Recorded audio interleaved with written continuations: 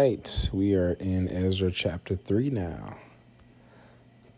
The altar is rebuilt. In early autumn, when the Israelites had settled in their towns, all the people assembled in Jerusalem with a unified purpose.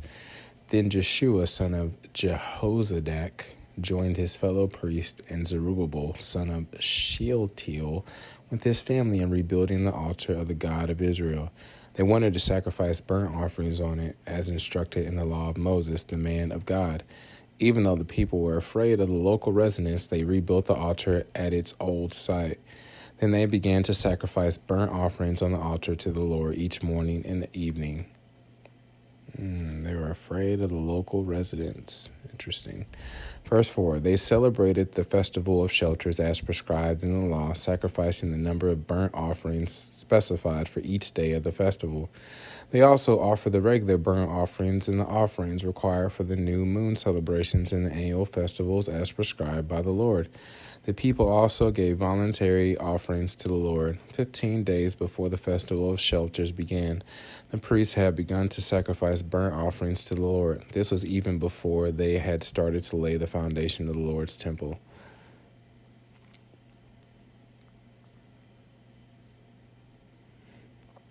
The people began to rebuild the temple. Verse 7. Then the people hired masons and carpenters, and bought cedar logs from the people of Tyre, I like that name, and Sidon, paying them with food, wine, and olive oil. Can you imagine being paid with food, wine, and olive oil?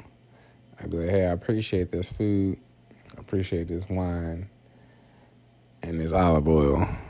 But, let me get some money, too. But I guess back then, those are worth a lot. The logs were brought down from the Lebanon mountains and floated along the coast of the Mediterranean Sea to Joppa. You're like, send me at least a gold, silver coin or something. For King Cyrus had given permission for this. The construction of the temple of God began in mid-spring during the second year after they arrived in Jerusalem. The workforce was made up of everyone who had returned from exile, including Zerubbabel, son of Shealtiel, Jeshua, son of Jehozadak, and his fellow priests, and all the Levites. The Levites, who were 20 years old or older, were put in charge of rebuilding the Lord's temple. The workers at the temple of God were supervised by Jeshua with his sons and relatives, and Kadmiel and his sons, all descendants of Hodaviah. They were helped in this task by the Levites of the family of Henadad. When the builders completed the foundation of the Lord's temple, the priests put on their robes and took their places to blow their trumpets, and the Levites, descendants of Asaph, clashed their cymbals to praise the Lord, just as King David had prescribed. With praise and thanks they sang this song to the Lord. He is so good. His faithful love for Israel endures forever.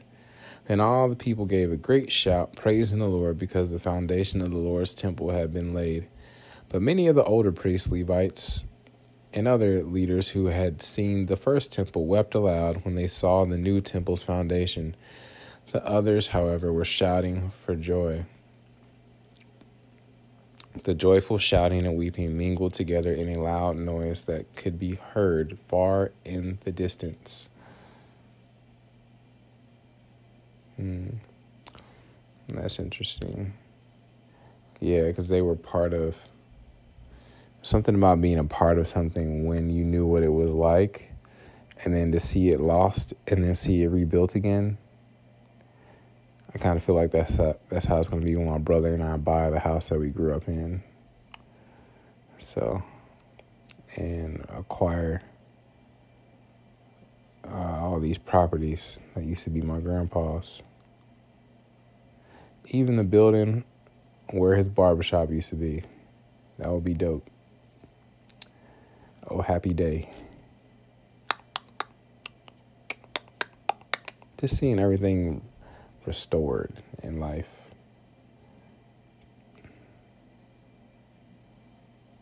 Be a great day.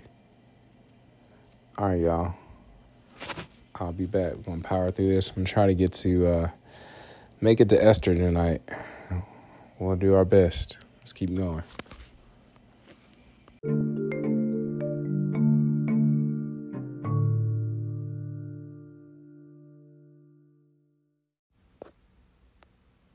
Romans 3:23 says, "For all have sinned or missed the mark or veered off the path and fallen short of the glory of God," or God's perfect standard. Romans 6:23 says, "For the wages of the cost of that sin is death," or eternal separation from God. "But the free gift of God is eternal life through Jesus Christ, our Lord." Romans 5:8 says, "But God demonstrated his love toward us," or showed his love toward us, "in that while we were still yet sinners, Jesus Christ died for us." Romans 10 verse 9 through 10 says that if we will confess with our mouth that Jesus is Lord and believe in our heart that God has raised him from the dead, we will, not might be, not maybe, we will be saved. For with our hearts we believe we are now in right standing with God, and with our mouths we confess that we are now saved. Lastly, Romans 10 verse 13 says that whosoever, anybody, everybody, who calls upon the name of the Lord, they will be saved. So if you've never asked Jesus into your heart, or you've walked away from him and you would like to rededicate your life to him, you can just simply say, "Dear God, I know I'm a sinner. I know my sin deserves to be punished. I believe Jesus Christ is the Son of God who died for me and rose from the grave. I want to turn from my sin and trust Jesus Christ alone as my Savior. Thank you for the forgiveness and everlasting life I can now have through faith in Jesus. In Jesus' mighty precious name I pray. Amen."